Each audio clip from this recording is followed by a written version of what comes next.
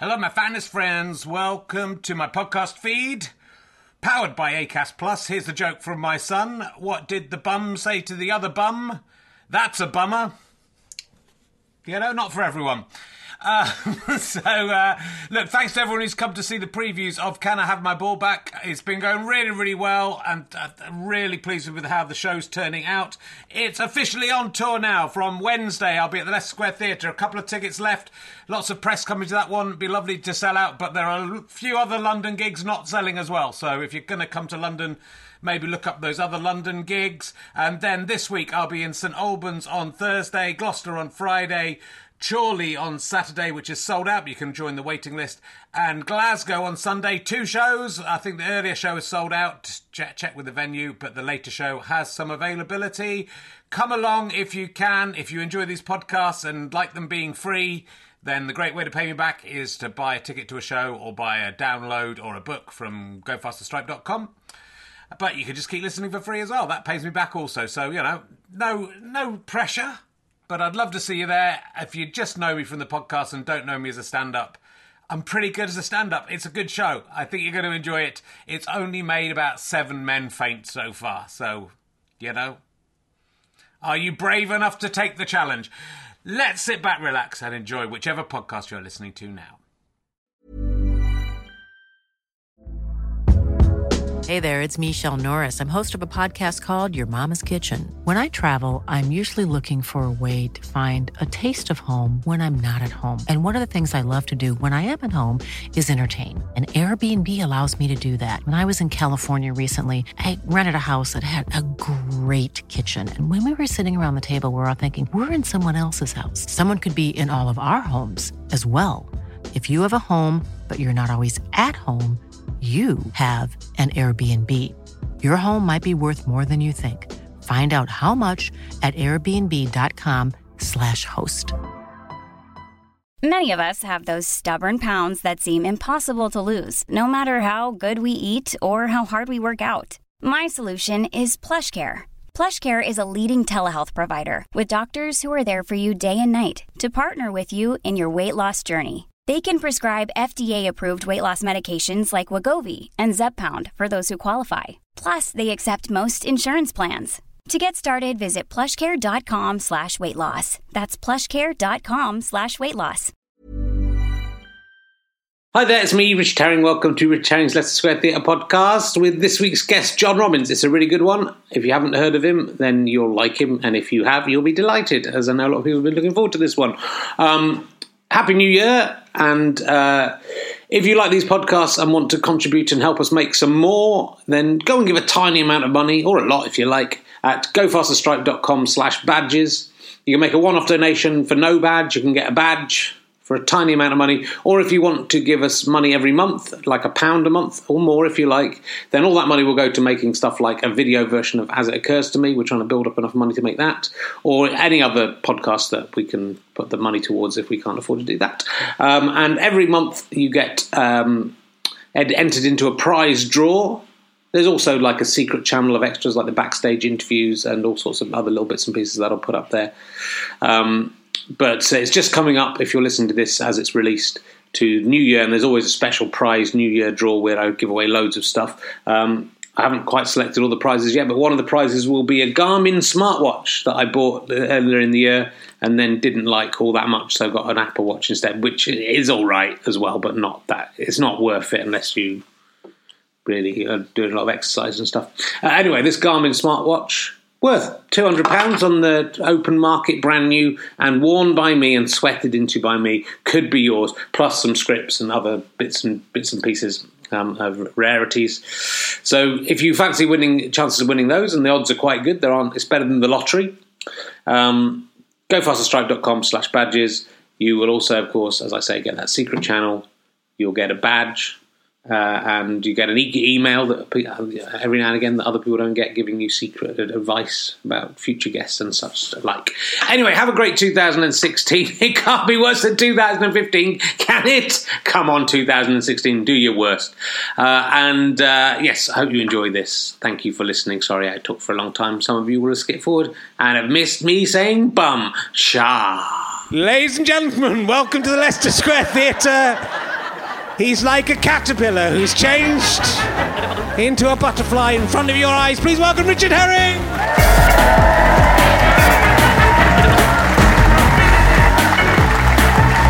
Thank you very much. Hello. Welcome to Richard Herring's Leicester Square Theatre podcast. I was down at Big Owl's on Happy Days in the bar in the 1950s there. I was in the toilet in there, and a man came in wearing a leather jacket, and he was calling it RHLSTP. So I don't know if that's an indication of anything. I'm feeling quite good today. It's different. I've been kind of ill through a lot of these, or just tired because I've got a stupid fucking baby. God, it's annoying. It's fun to begin with, and then fucking hell, it just never ends. Grow up. So I just trying to feed her with a cup today. It's going all over her, stupid idiot. But I'm feeling quite good today. I live in Shepherd's Bush at the moment still, as many of you know. The house is for sale if anyone wants to. Still for sale for no one. It's a beautiful place. I don't know, because the Westfield is there at Shepherd's Bush. I don't know if you were reading the papers this week, but a pregnant woman gave a blowjob to her husband in the Westfield, in a public area of the Westfield. She was pregnant, and her kids were also around, and they were walking up to her. This happened in Shepherd's Bush.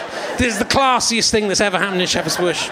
The kids were around, and they didn't stop doing the blowjob, and then the woman, when she'd finished the blowjob, she spat her husband's gametes into a tissue and threw them behind a pot plant. And on the day this news came out, I went to the Westfield in the hope of getting involved, because I think if that starts happening, if a kid can walk up and they're still getting in, if just a man sort of sidled up and sat,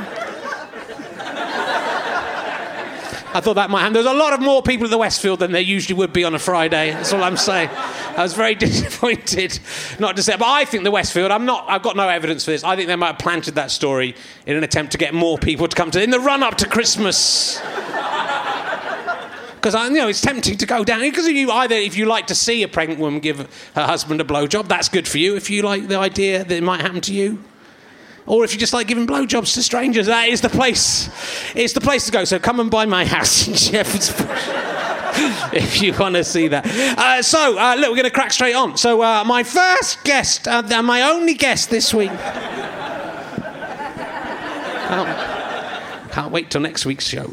He's probably best known for his instructional internet-only video for the Carling Beer home draft system. Sadly, that is true. It is John Robins, ladies and gentlemen. Here he comes, hopefully. Yeah, there he is. John Robins. Sit down. There's a microphone. You speak into that, and that's... Hello, everyone. That's how that works. How are you doing? I'm good, thank you. So you look at me so young. I'm looking at you young. No, you look at him. You're so young. You're a very young man. I did a run-through for a non-broadcasted thing. Yeah. And it was me and Simon Evans and two other comedians, and they referred to us as the old timers. And I sort of accidentally... Well, Simon Evans is an old timer. You were born in... I was working on my O-levels when you were born in Bristol. Yeah, 1982. Yeah. Probably, just choosing which O-levels I was going to do. It just makes me sad the way that time passes. So everyone would want to talk about, would want to know about your instructional video for... was it for Carling? Yeah. What happened in that? What was that about? Can we see that still online? No, it's unavailable. Okay. Which shows that they were wrong to trust a sort of a freelance producer who knew me from outside comedy. Right. Who wanted to put together a video of how to use... It's like a keg that you could put in a fridge. Yeah. And was it that complicated that it needed an online video? Because that doesn't sound... Well, they had 3 kegs for us to use. Yeah. And I got the first 2 wrong. Okay. So that they sprayed over a camera. So that immediately... It was one of those things when I was just sort of starting out, so it was more money than I would earn for a gig, but phenomenally low for what you would expect. And so the damage of the camera was more than my fee. And then the third one got right. But I had to drive to a gig, and I was worried I didn't want to actually physically imbibe the Carling.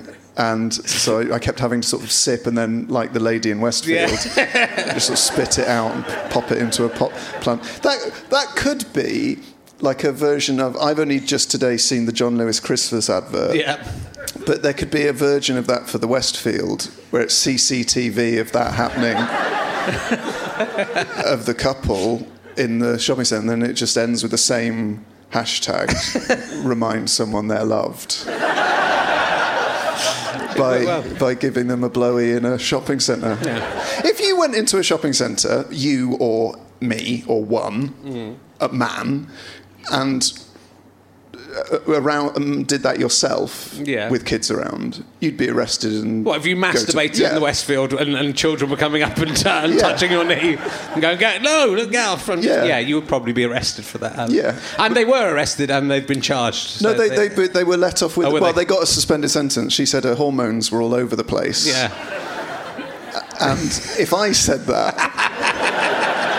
I just come on, I'm just a mess. I mean, it's up and down and... Well, there are times, when you're younger, your hormones are all over the place and you need to have... But you'd probably go in the toilet there. There's plenty of toilet facilities at the Westfield. I would suggest they could have gone into a disabled loo, and it's not... I'm not advocating that.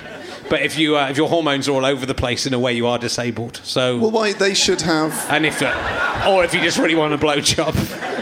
Or they should have actual booths. Yeah. Specifically for that. In all places where there are more than 10 shops. Yeah. Well, now they've got, coming up at the Westfield, they've got a Christmas grotto. So you could put the kids in there, and then you could go back. And actually, I don't know why they've done this, but they have genuinely put a Shrek in the Christmas grotto. They have. I don't know if that's a homage to me, because it's not like... Shrek isn't a Christmas thing, right? So it's like if you go to a Christmas grotto, can I see Father Christmas? I don't want to see a Shrek.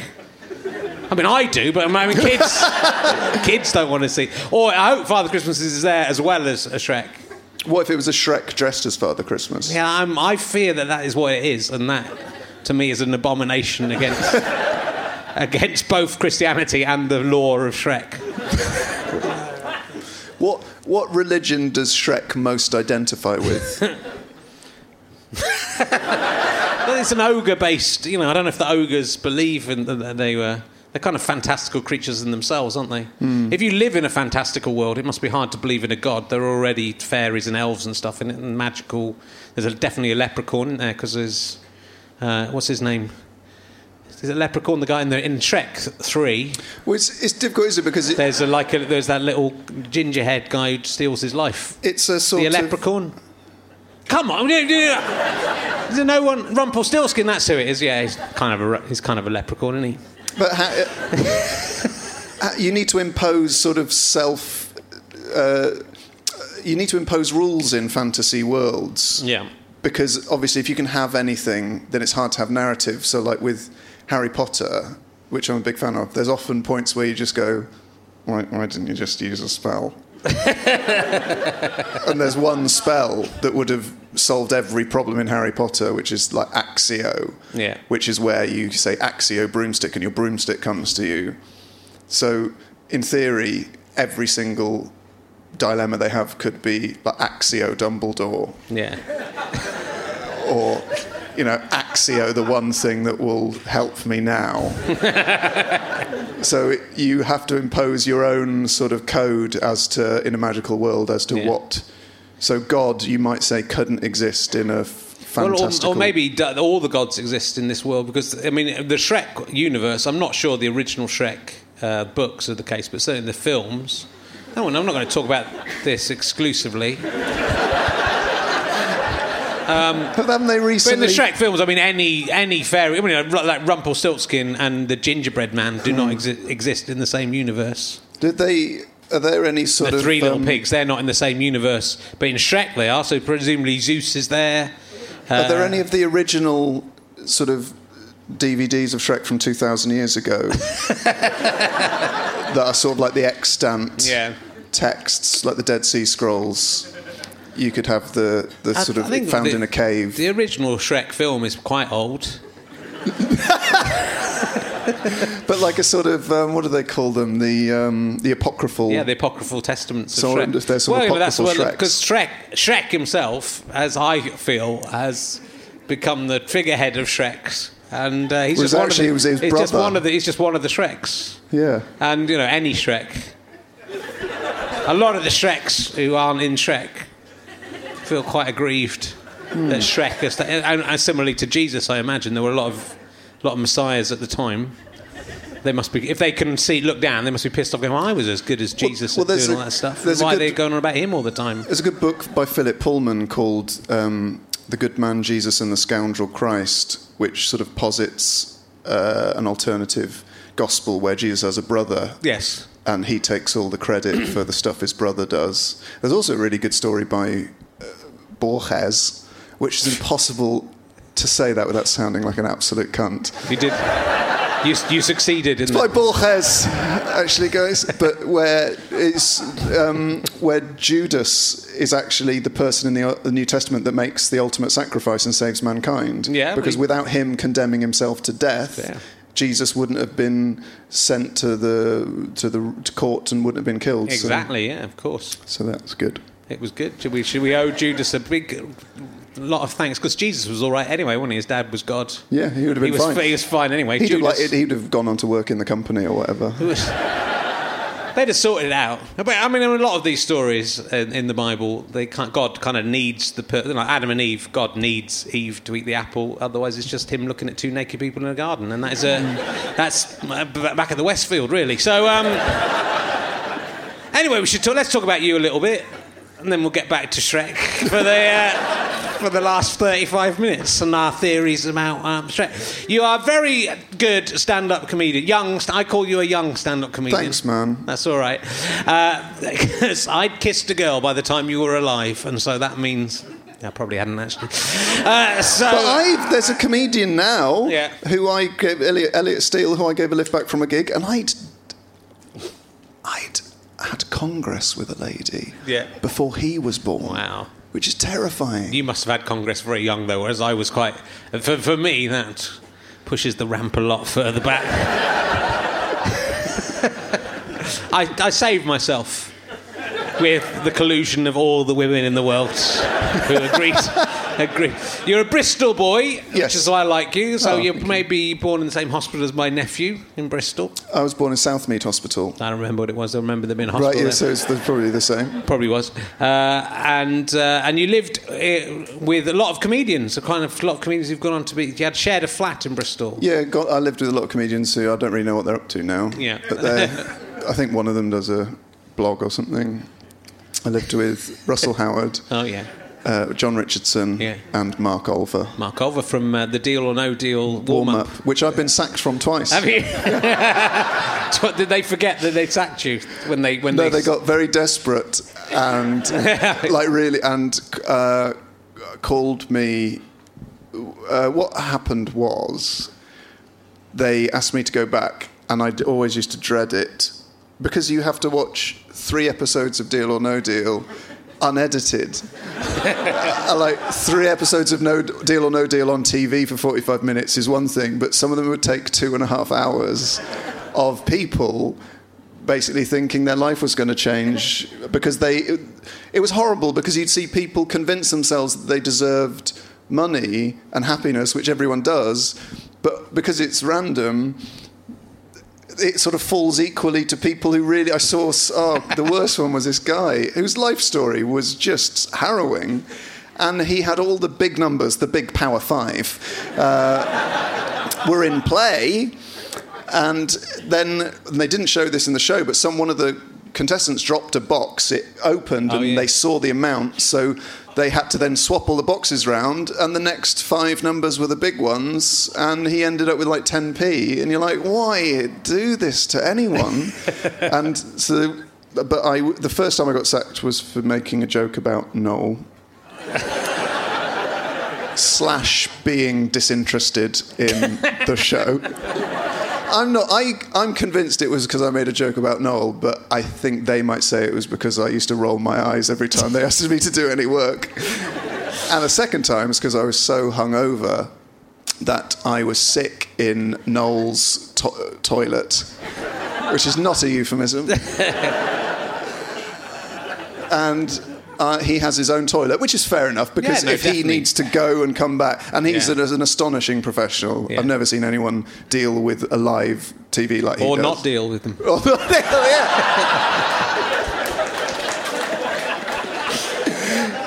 And anyone would have been sacked in that. I was just being sick. It's the only time I've ever been sick the morning after drinking. Was Noel Edmonds in the toilet at the time doing a poo? No, he was. Is it a really tiny toilet? Is that why he has his disabled own toilet? Is it? Yeah. Don't approve of that. Don't approve of Noel Edmonds having the disabled toilet. Well, there were other disabled toilets. No disabled people had access to this toilet anyway. There was wrong. They wouldn't have been able to get in there. Let's go and pick it, deal or no deal, with lots of disabled people and say, we want Noel's tiny loo. He loves disabled people. No, I'm sure he does. In an entirely good way.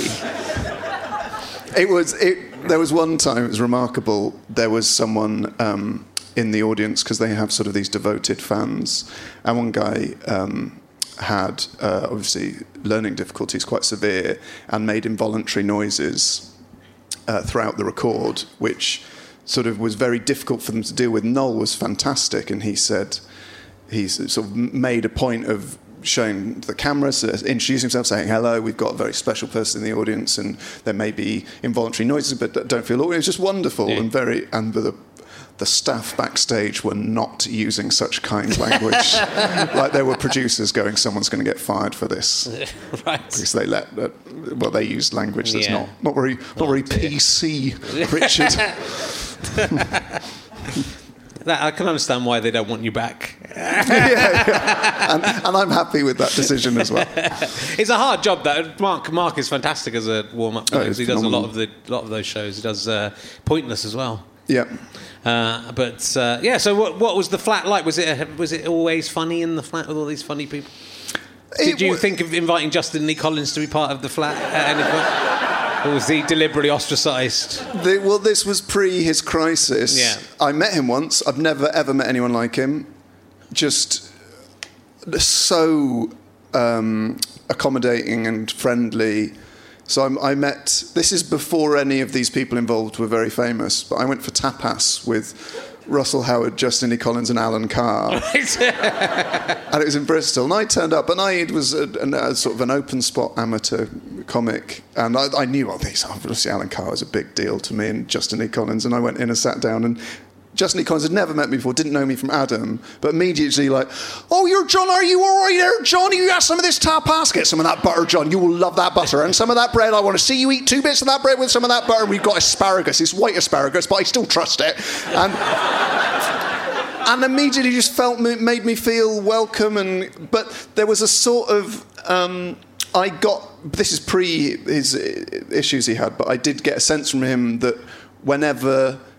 no one was expecting him to be on form, he sort of would go back into a bunker of his mind, right. And his sort of face would, if you caught him when no one was looking at him, you would sense that he was sad, which I think turned out to be the case. It was. And may not now be. Did he make you write what other meals, tapas you'd had with other comedians down in the pucker patch? I was no. All I liked about that the thing I enjoyed about that court case was that she kept referring to it as a puck, not a notepad, but as a pucker pad, as if she'd been sponsored by. Because that's an odd thing to say. He writes everything down in a pucker pad. He writes everything down. Is all you need to say. You don't need to specify the brand. Yeah. I don't know if pucker pad had sponsored her to. But I love that. I love it when people sort of needlessly mention brands. It's quite a sort of Alan Partridge thing to do. Is being quite focused on all the brand names. Oh, well. But it was quite funny flat in different ways as well. Yeah. They're all because. Well, John Richardson is notoriously OCD about. Well, he did lots of routines about being OCD about the things being in the right cutlery drawer and all that sort of thing. Yes. Was that true to form, or was he? It was true to a certain extent. And obviously, we would tease him whenever he showed signs of not having OCD because we were like, oh, well, it's all just a load of bullshit. You've left a spoon over there. So in a way, we sort of forced him to maintain a level of OCD far above that which he naturally had, in order that we didn't think he was a phony.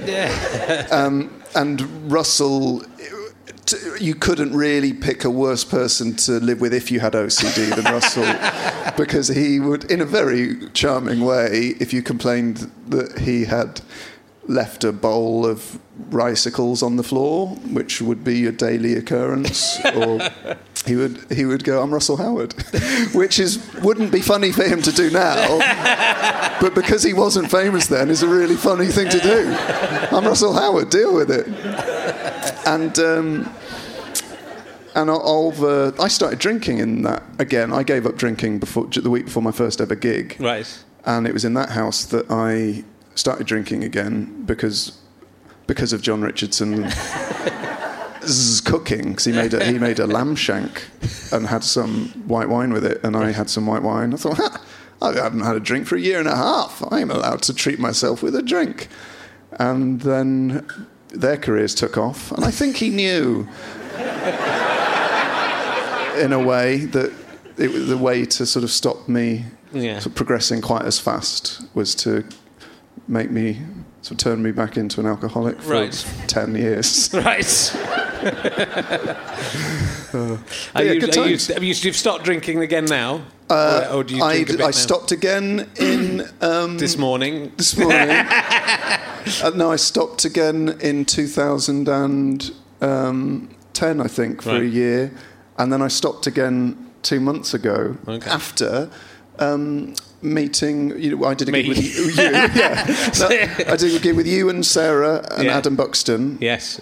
And I had I was just one of those days that you think, I'm so lucky to do what I do, because I'd done a wonderful gig, and the gig was great, and I'd met Adam Buxton, who's a bit of a hero of mine, and he was really lovely, and we had a long chat about music. And then I got really drunk and went home and found myself in front of a mirror kind of berating myself for being awful. And then you kind of think, what on earth are you doing, you weird idiot? You've had a lovely day. Yeah. And I thought, well, I need to stop this for a while then. And then that lasted 3 weeks. And now I'm fine again, I think. I hope. I don't know. I got very sad the other night, so if my girlfriend hears this, she will debate that. Yeah.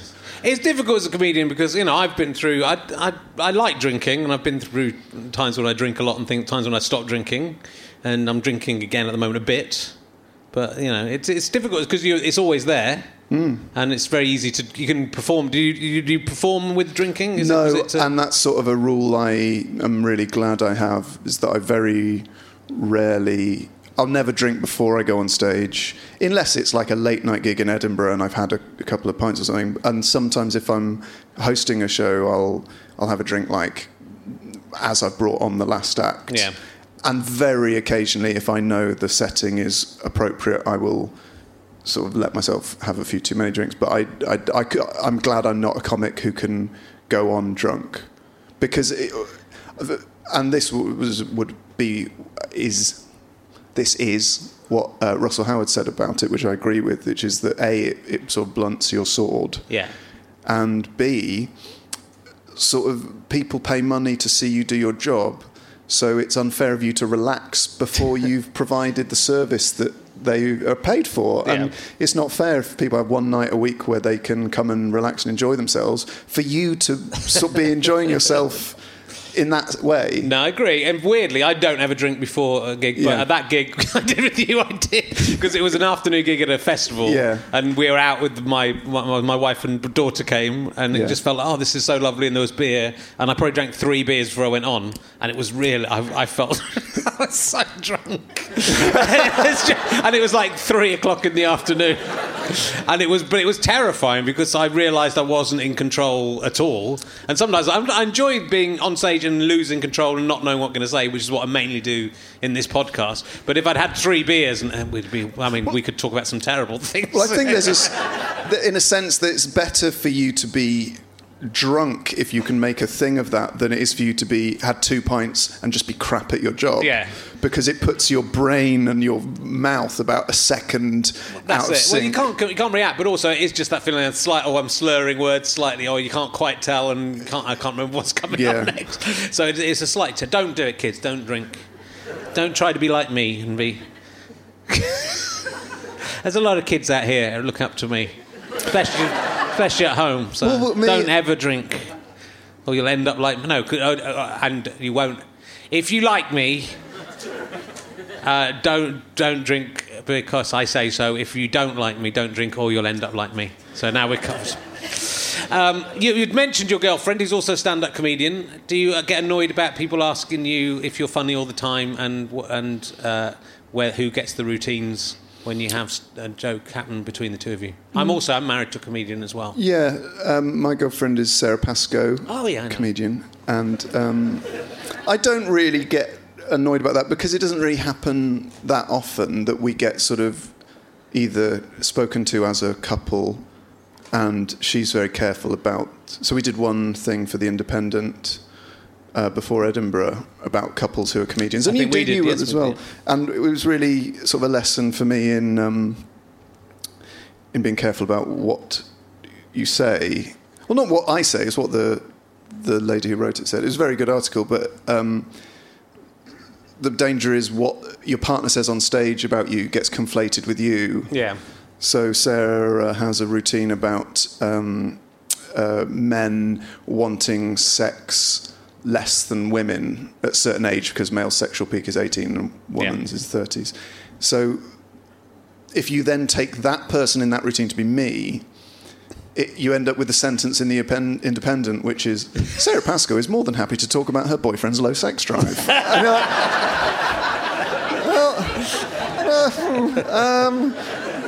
my mum's going to read that, and that's currently my only quote from the Independent.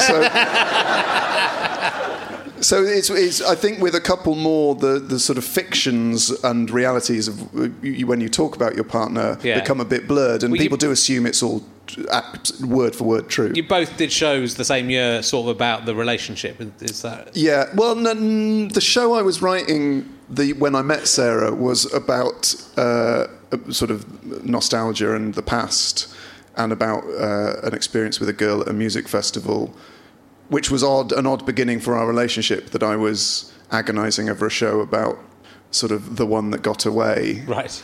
So then the next year, our relationship had progressed to the point at which I was writing a show about about love and how it's sort of useless as a subject for comedy, which means sort of, I think there was a line in it when I said, as much as my girlfriend is the answer to every question I've ever asked of the world, comedically she's cancer. and the ideal scenario would be if she died about mid-Feb. Giving me a satisfactory ending for the show. So we do struggle at times, very occasionally, about things that we hear each other say on stage, or in interview. Once she said something on a radio interview which I had to sort of go, hey, my mum's yoga group heard you say something quite personal, because it was on Radio 4. And so there's a balance, but I would never ever, she has to feel she can speak to her experience of the world, which includes our relationship, and I have mine, so we respect that in each other. And it's very, I'm incredibly proud of her. And she has a determination and work ethic and an intelligence which constantly amazes me. And she's writing a book. She's a phenomenon. In fact, at that gig, which was just nice, thinking, this is a fun festival gig, and I'm going to get drunk. She was sitting at a table with about 4 notebooks, working out what she was going to say. It made me think, maybe I should work a bit harder. As a comedian. It's astonishing, and we sort of have one of our minor domestic disputes is about how heavy her bag is, because it gives her a bad back, because it's full of 8 notepads and 2 books she's reading and a laptop. But she can read. We once were in a hotel, and I went to sleep early / passed out, depending on whose version of the story. And she was reading a book as she was going to sleep. It's about 11:30. And I woke up the next day, / came round, depending on whose version of the story. And I said, "Oh, how was the book?" And she went, "Oh, I finished it." And I was like, "You finished it? What time did you get to bed?" And she said, "Oh, about 5. I read another book afterwards." And she'd read another entire book after having read that book. Crazy. She really... Oh. Is this because of your low sex drive, do you think? yeah. Well... a little bit. She's writing... And all the pages are all ripped out and screwed up. She's made a little sort of weird nest for herself, like a hamster amongst the book tearings.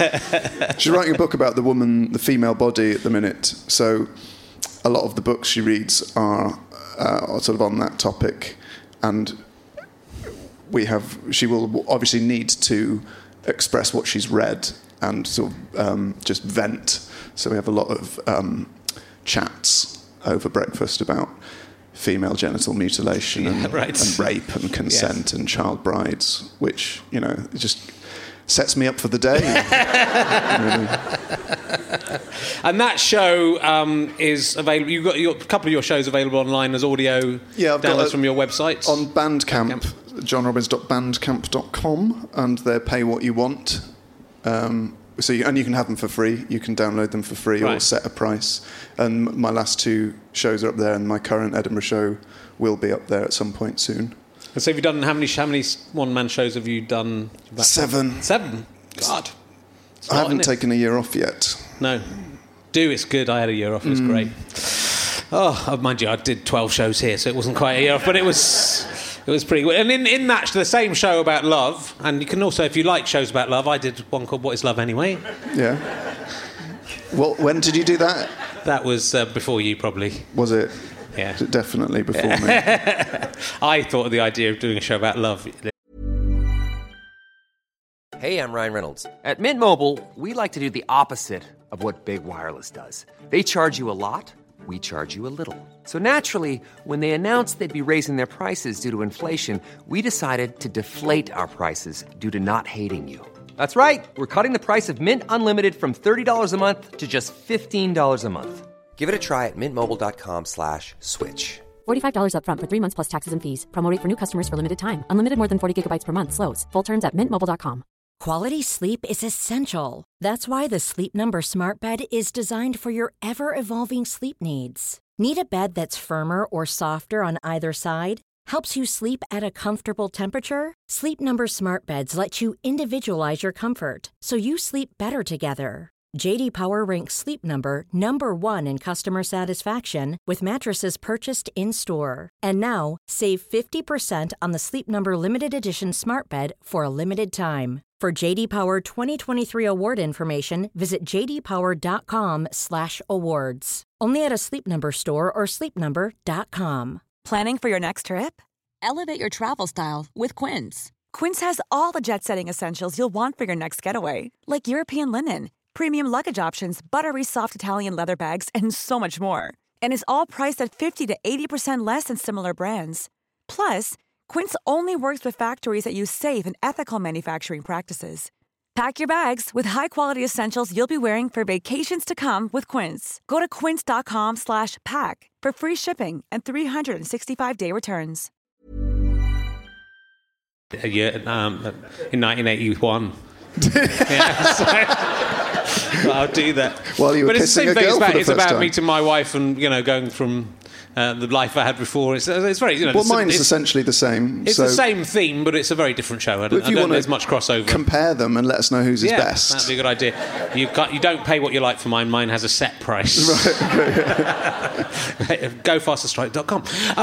But you're brave enough within that show to do a routine about Stuart Lee, which is not exactly flattering towards him. No, I have not escaped the gaze of Sauron's eye.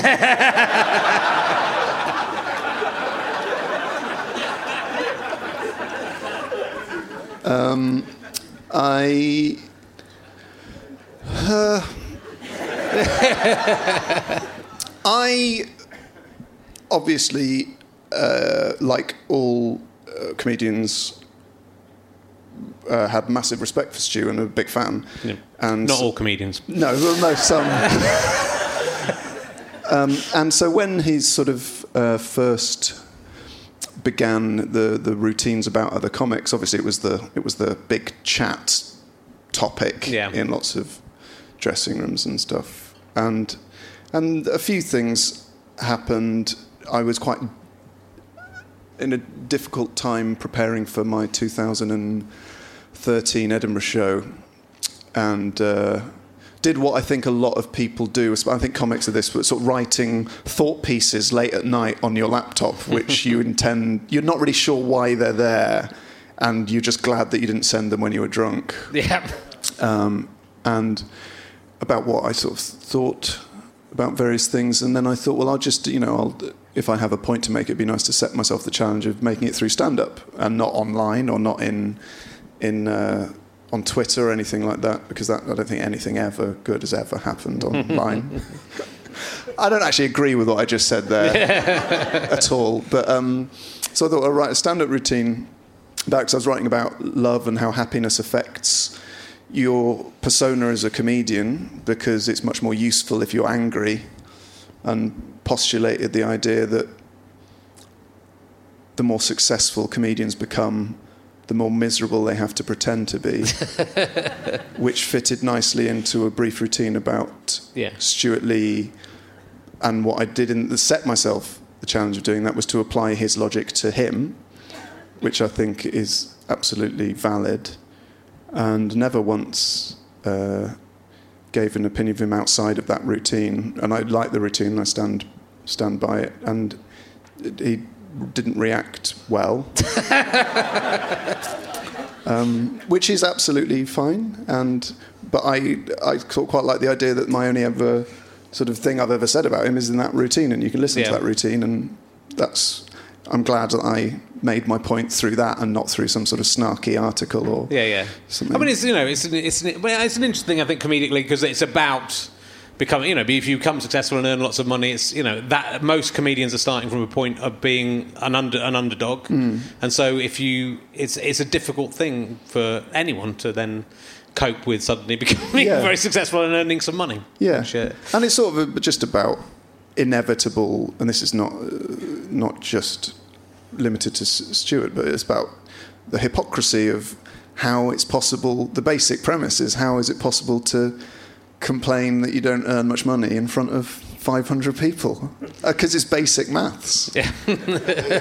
And it's sort of infuriating when you are genuinely fighting against an industry where you're fighting for yourself and your career to get a foothold in an industry, and then you hear one of the most successful people in that industry saying that it's hard for them, and you think, well, I don't think it is. I think things are going quite well.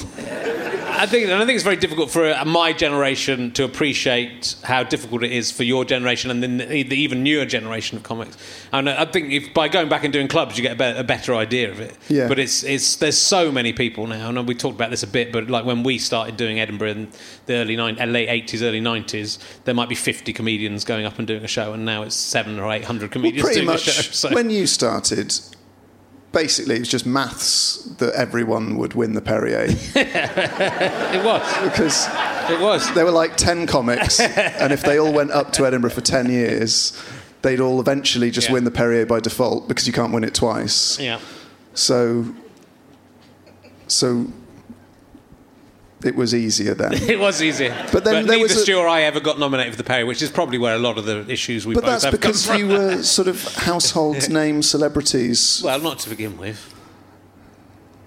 I think that the fact is that at whatever stage of your career you're at in a creative industry, because there's no structured ladder to climb, it's entirely nebulous, and the nature of improving as an artist is always to see the next rung, because you want to have a way of judging that you're getting better. So everyone, even the top big dogs, the super dogs of comedy, must think, oh, why didn't I get that? Yeah, I think they do. I mean, that's been my new show, which is about happiness and whether it's possible to make comedy have happiness, which is a similar thing that you were talking about as well. It is about, it's about real. I think it's very difficult to realise when you yourself have been successful. So I think that even if from an outside eye you think, oh God, someone else would look at someone and go, they're doing amazingly well. Yeah, but I think the tendency is to go, oh look, that's not fair, and I think that's within a lot of comedians. And they're always striving to go higher anyway. Yeah. So that's a dangerous spiral upwards or downwards you can get into. I think so. It's interesting. I like that you did an interview with Bruce Dessau where he does his rarely asked questions. But the one I liked your answer about, you asked what annoyed you, and you said that your brain kind of keeps on making you think about certain things every time they happen. And you had one quite good example, which you remember what that was? Yeah, it was that I read an interview in, I think, 1994 with Johnny Vaughan when he just started on The Big Breakfast, and he said, oh, how do you deal with the early mornings? And he said, the most important thing is just get in the shower as quickly as you can, and it'll wake you up. And just for some reason, my brain selected that. And every time I've ever had a shower since 1993, which is like between 1 and 2 a day, depending on factors, I've thought about Johnny Vaughan. And I don't dislike Johnny Vaughan, but if I had to pick someone to think about 10,000 times, saying one when I'm always naked. It's Johnny Vaughan, and I was sort of, because there's that question in the interview was what irritates you. So I started, and it's that difficult thing with interviews when you're a comedian, is that do you try and be funny or do you be serious? Yeah. And both have pros and cons. So I started trying to think of what are those things that really people find annoying these days. And then I realised that all of those things I do, and by definition, what annoys me most is me.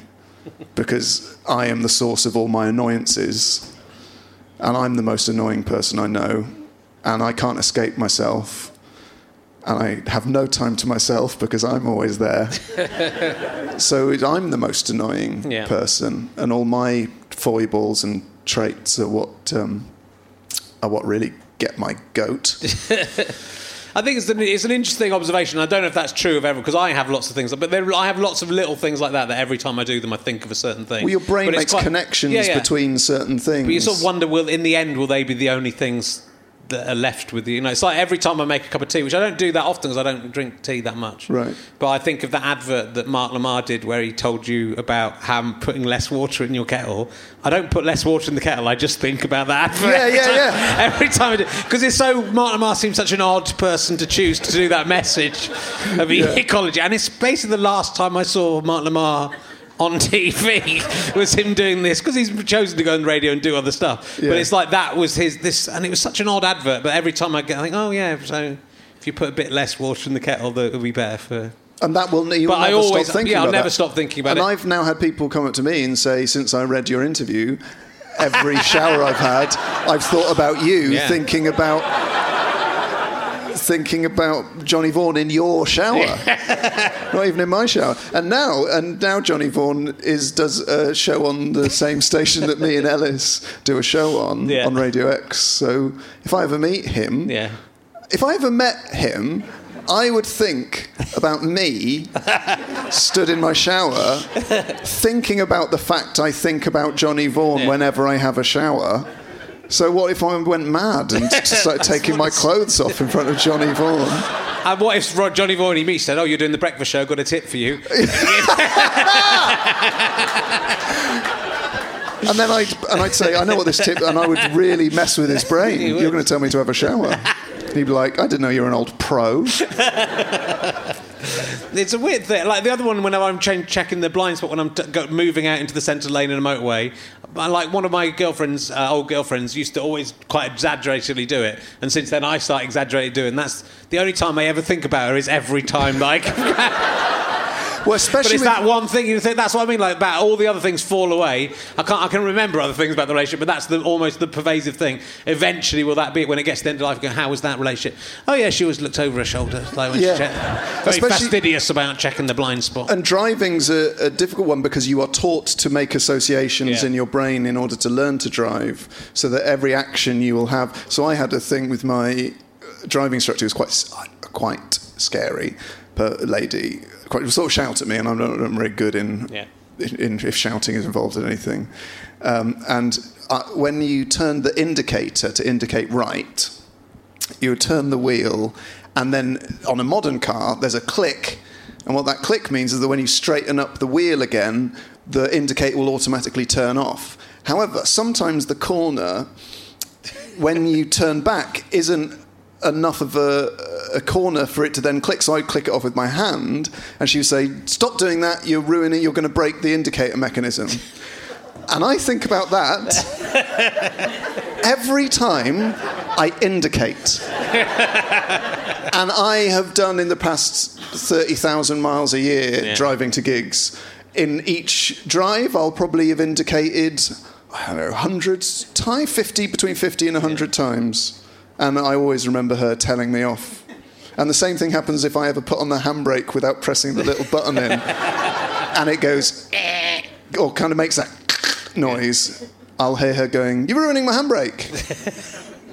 Anyway, sorry. I think it's an interesting... Does everyone have that, or is it just comedians? Everyone has it.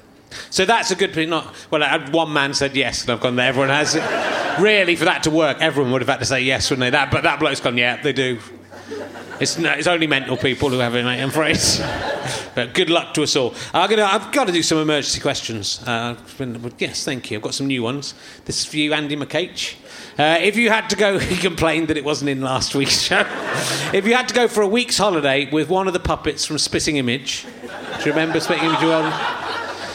Which would you choose? Bear in mind that your holiday would also be with whoever operated the puppet and whoever did the voice of the puppet, but they could never acknowledge you themselves. They would always be in character.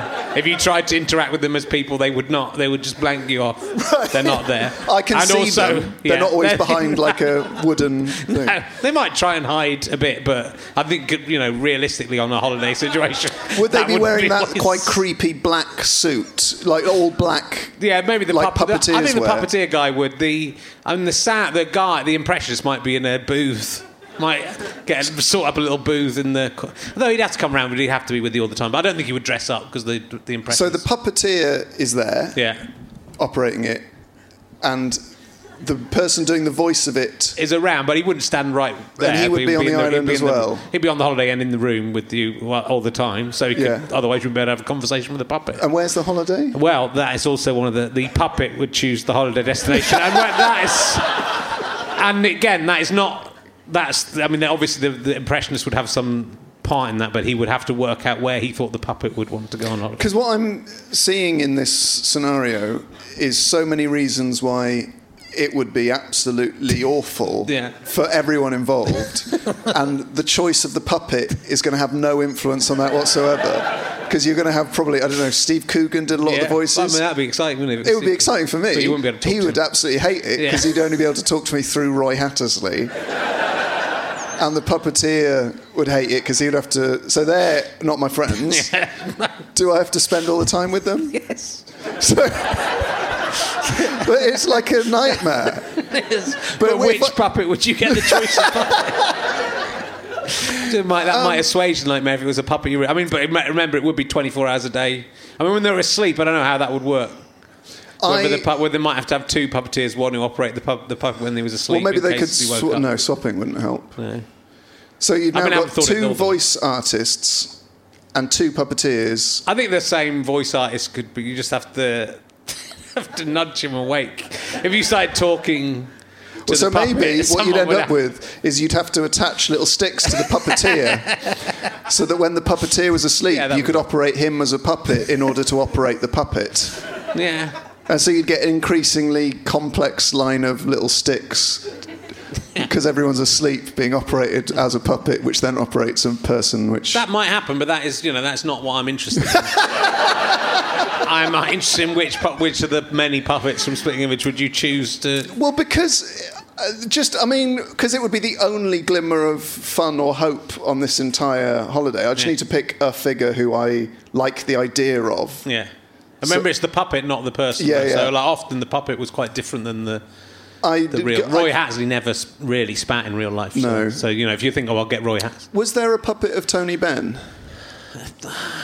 Yes, there was. I go for, yes, that lady says it was. I go for Tony Benn because I can do a bad impression of Tony Benn, so I would probably try and push the voice of a guy into madness by talking back to Tony Benn in an attempt at Tony Benn's voice. I think after the end of a 2-week holiday, all of you would be probably quite mad anyway. Yeah, I think we'd be quite angry at whoever had organised this trip. This is a good emergency question from Tim Turner. I'm under no obligation to repeat this. Tim Turner? Tim Turner. Like a time turner in Harry Potter. But don't let anybody see you use it. That surely is the answer to all of the problems.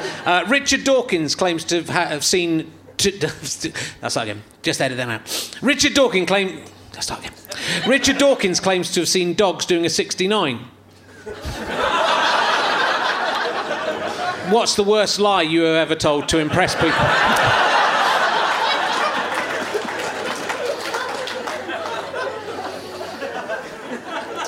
The worst lie.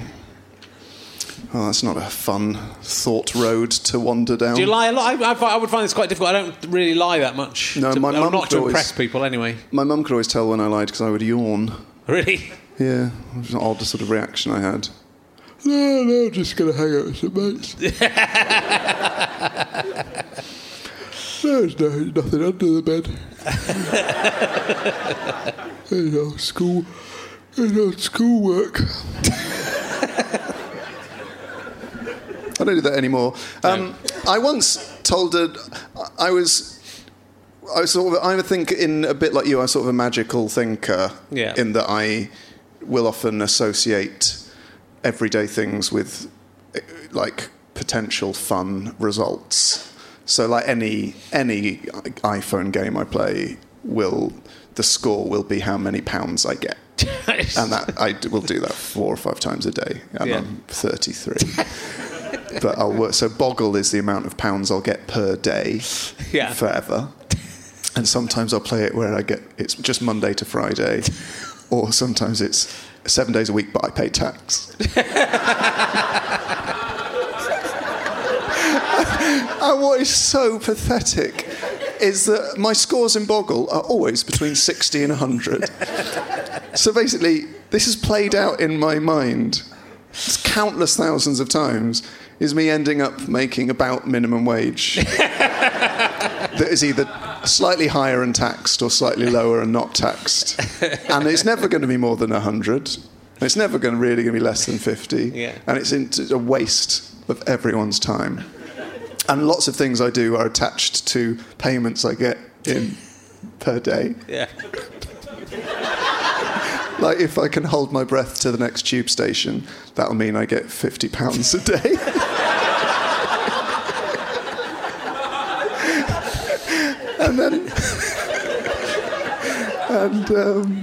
So you're lying to impress yourself, is what you're saying? Well, you think, I get £50, then go, where's my £50? This is a bit like what I was talking about, me being the most annoying thing in my life. Because if I spent 1% of the time I've spent equating basic daily tasks with an amount of pounds I get a day, forever, taxed or untaxed, sometimes Monday to Friday.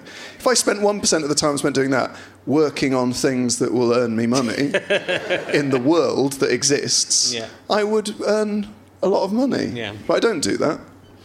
Anyway, sorry, that wasn't at all your question, was it? Kind of. Lies. I once said at school that when the ice cream man came round to my house, because he'd park outside, we had a system, and if I let the blinds up, it would mean that I was going to come and get an ice cream. if I had the blinds down, it mean I wasn't going to get an ice cream. And if the blinds were halfway, it meant I wasn't sure if I was going to get an ice cream. And I thought that if this rumour caught on, that people would think I was cool because me and the ice cream guy had a thing. Which is a pointless lie, because what happened was the ice cream man came around and the blinds were as they were. He was unaware of this fantasy world I'd created in an attempt to win favour with the girls at school. As if they were going, hey, there's John Robbins. Did you hear about what he's got going on at the ice cream man? Yeah, he's really cool since I heard about this, because he's got a system with the blinds in his mum's living room whereby there's 3 different messages he can send out to the ice cream man. Let's kiss him next. One of the messages is, I don't know whether I want an ice cream. Which is an entirely pointless thing to say. So it's like, he would drive past and go, Robin's on the fence again. Classic, whenever it's warm but overcast, he cannot make up his mind. If you were the Prime Minister, would you use nuclear weapons? For what? Well, as nuclear weapons. Well, they'd be the ultimate sort of retro thing in a sort of a London gastropub, wouldn't they? You could use them as long seats, or you could serve a poached egg on one. That would be quite funny. On a live nuclear missile. Because the egg could be cooked on the nuclear missile. I would never use nuclear weapons. Never? No. What if there were nuclear weapons coming over already? Well then, but why? So if nuclear weapons are coming to hit the country, we're all going to die. Yeah. So how is that made better by a lot of other people then dying? I agree with that. So I've made that similar point. But what if the other people were going to send a nuclear weapon, but they wouldn't do if you said you were going to use the nuclear weapons? So then that's not would you use nuclear weapons, it's would you say you would use, which is this ludicrous, if you back engineer that, then you can just keep saying, well, I would say that I would say that I would say that I would say I would use nuclear weapons. Yeah. I wouldn't use them. I wouldn't use them either. I'd either use all of them or wouldn't use them. I'd get rid of them, keep the money, and say we've still got them. Yeah. I think that as well. Idiots. Yeah. Sometimes, Richard, I think it's people like you and me that should be the politicians. If it weren't for all the terrible errors we would make. And when they go, can we come round and have a look at the missiles? You go, yes? Quick, make someone out of cardboard. Quick. Put the blinds halfway up. If the blinds are halfway up, we're not sure whether we're going to use nuclear weapons. Hey, can I ask you a hypothetical question? Yeah, please do. Because me and Ellis had one that came up on our radio show, and you're welcome to use it if you think it's of interest. Okay. But I found it quite interesting. I'll get my pen out, and then if I write it down, it's good. If I don't write it down, it's not good. Was there a famous sort of mogul who used to do that? Is that based on a... No, so, just my own cruelty. Which would you rather have? Yeah. £100,000 in your bank account tomorrow, and that's yours to do with whatever you want. 100,000 extra on top of the lot I've got in there already. Yeah, you're not going to... I'm not taking that much of a hit. You can gain £100,000 net tomorrow, and that's yours forever to do with as you wish. Okay. Or you can have £1 million in 50p's in a silo, like a grain silo, and you are not allowed to pay them into a bank account, change them up, change them into another currency, or invest them in anything. You have to spend them in the form of 50p's. But you can spend them on anything you want forever. Yeah.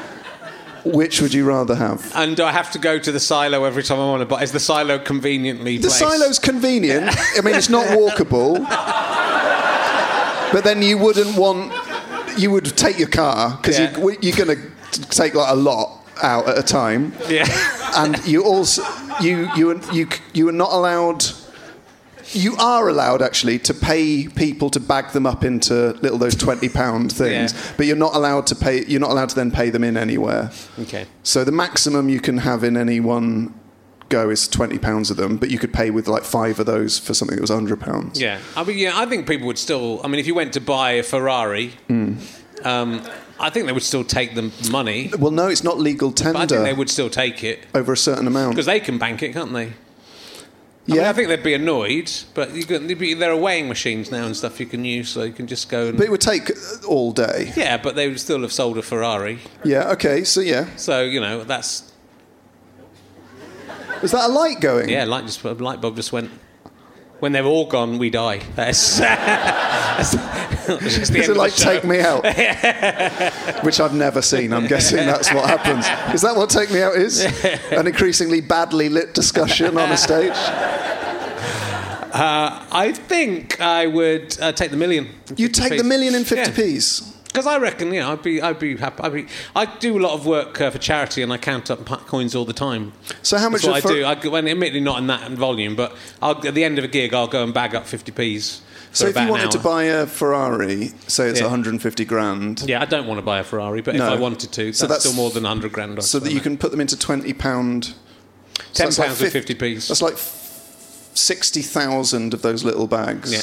And then the awkwardness of them telling you to fuck off when you turn up at a really high-end Ferrari dealer. What if I say I'll give you £200,000 worth of 50p's for this £100,000? But they would assume, I think, that the 50p's were counterfeit, and they would have to check each individual 50p somehow.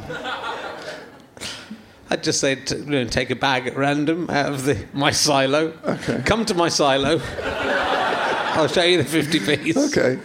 I think it'd still be. I just quite like to have that amount of 50p. It'd be useful for parking meters and stuff. Yeah, it would be a talking point.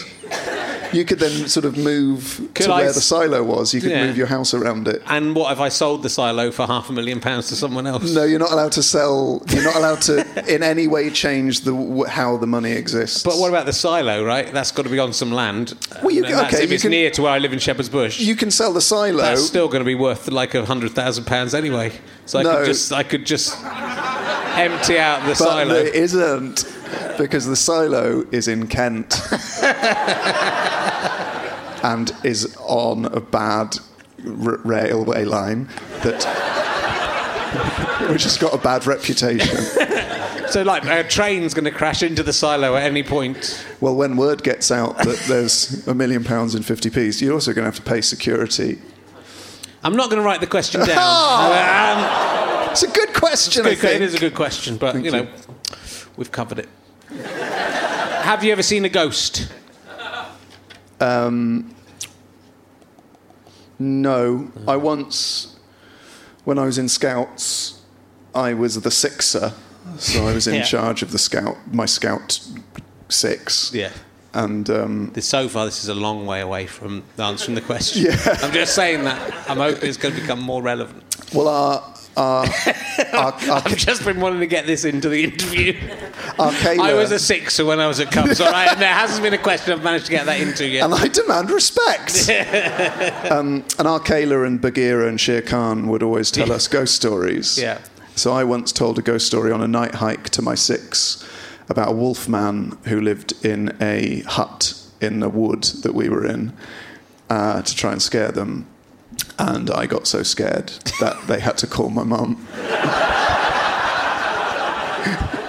to pick me up from the night hike because I'd scared myself with a story I had invented.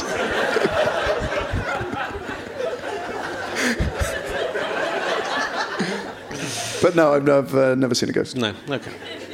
Well, it's been lovely talking to you, and thank you for coming along. Thank you for the emergency question. I would definitely use again. Don't bother listening to the others, just in case. Are you touring your last Edinburgh show? Do you tour, or is the Edinburgh shows? I'm sort of looking into it. A few things I was intending to do this year have not been possible, so we hopefully might be putting a tour in. Definitely. Things are going really well. But we can hear them online. You can hear them hopefully the new show will be online as well soon. Yeah, on Bandcamp, johnrobbins.bandcamp.com, and you can also download me and Ellis's podcast from iTunes. From XFM. Radio X. Or listen on XFM. Yeah, or listen on No one does that anymore, do they? No one listens. I suppose with breakfast shows, people listen to breakfast shows when they're... I think we do... We've done 90 shows now, and we've got... People do listen live. That's good news. What? It's good news that people are listening. Yeah, people... Must be nice. We've definitely at least got 12 people that listen. But the podcast is quite... When I was on Fubar Radio, I don't think anyone was listening. Hey, what's going on with Fubar? I don't know. I'm amazed. I'm obsessed with it. I'm amazed it's still going. But we have discussed this. Have you? Because they don't charge anymore. No. So their income must be zero. Which is fascinating. Yeah, I don't understand. I really genuinely thought they wouldn't last the year out. Yeah. And that was a couple of years ago, so... Who knows? Anyway, sorry, I don't XFM want to doing all right? The XFM... It's called... We're not allowed to call it XFM anymore. We get in trouble. Is it because it's Radio X for men? now. It's only for men. Yeah, men it's just to for dudes. Yeah. No chicks allowed. Actually. And it's just very dude heavy. It's just Yorkie bars everywhere. And packets of McCoy's crisps. And like Gillette razors. And porn. But only like really no tasteful porn. Just the sort of stuff that, like, if your girlfriend found, she'd be like, whoa. No, it's exactly the same as it was. It just happened that a rather cynical marketing memo that all companies have got made public, which probably shouldn't have done. But, we think girls are good too. They're allowed to listen, but they just choose not to after that memo got leaked. We better go. But, sorry, it's ended on a bit of a downer. We should have ended after the Sixer story. And, in a way, we can do that. But can you sort of... Without it making too much sense, just keep in the plugs for my Bandcamp page. No, we'll keep it all in. And Radio We'll X. keep it all in. It's nice. The embarrassing moments are what makes the non-embarrassing moments seem quite good. In hindsight, people go, it was a bit embarrassing at the end, but most of it wasn't embarrassing at all. So that's a very good motto for life. It is. Ladies and gentlemen, it's John Robbins. Thank you.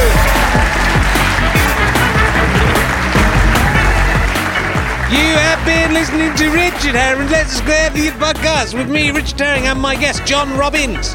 The music is by Pest.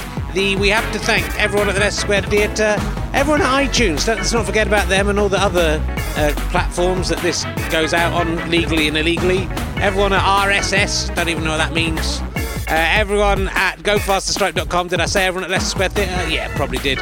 It is produced by Dave Cribb. It is a Fuzz and GoFasterStripe.com, and also a Sky Potato production. Thanks very much for listening. If you've enjoyed this, please go to GoFasterStripe.com, buy a DVD. If you want me to get some money, buy a badge. If you want to put some money into making more podcasts, yeah, it has to be one of my DVDs if you want me to get any money from it. I don't get any money from all the other people's, but you should buy some of their stuff as well. There's some awesome stuff at GoFasterStripe.com. Thanks for listening. Tell your friends about the podcast if you can be asked. Bye. Even when we're on a budget, we still deserve nice things. Quince is a place to scoop up stunning high-end goods for 50 to 80% less than similar brands. They have buttery soft cashmere sweaters starting at $50, luxurious Italian leather bags, and so much more. Plus, Quince only works with factories that use safe, ethical, and responsible manufacturing. Get the high-end goods you'll love without the high price tag with Quince. Go to quince.com/style for free shipping and 365-day returns. Imagine the softest sheets you've ever felt. Now imagine them getting even softer over time. That's what you'll feel with Boll & Branch's organic cotton sheets. In a recent customer survey, 96% replied that Boll & Branch sheets get softer with every wash. Start getting your best night's sleep in these sheets that get softer and softer for years to come. Try their sheets with a 30-night guarantee. Plus, get 15% off your first order at BollandBranch.com. Code BUTTERY. Exclusions apply. See site for details. When you need mealtime inspiration, it's worth shopping Kroger, where you'll find over 30,000 mouth-watering choices that excite your inner foodie. And no matter what tasty choice you make, you'll enjoy our everyday low prices, plus extra ways to save, like digital coupons worth over $600 each week. You can also save up to $1 off per gallon at the pump with fuel points. More savings and more inspiring flavors make shopping Kroger worth it every time. Kroger, fresh for everyone. Fuel restrictions apply. Thanks again for listening to the podcast. richardherring.com/ballback/tour or richardherring.com/gigs for all of the information on the tour. GoFasterStripe.com for lots of downloads and books and lots of fun.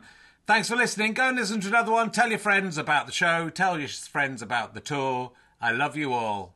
I'm out.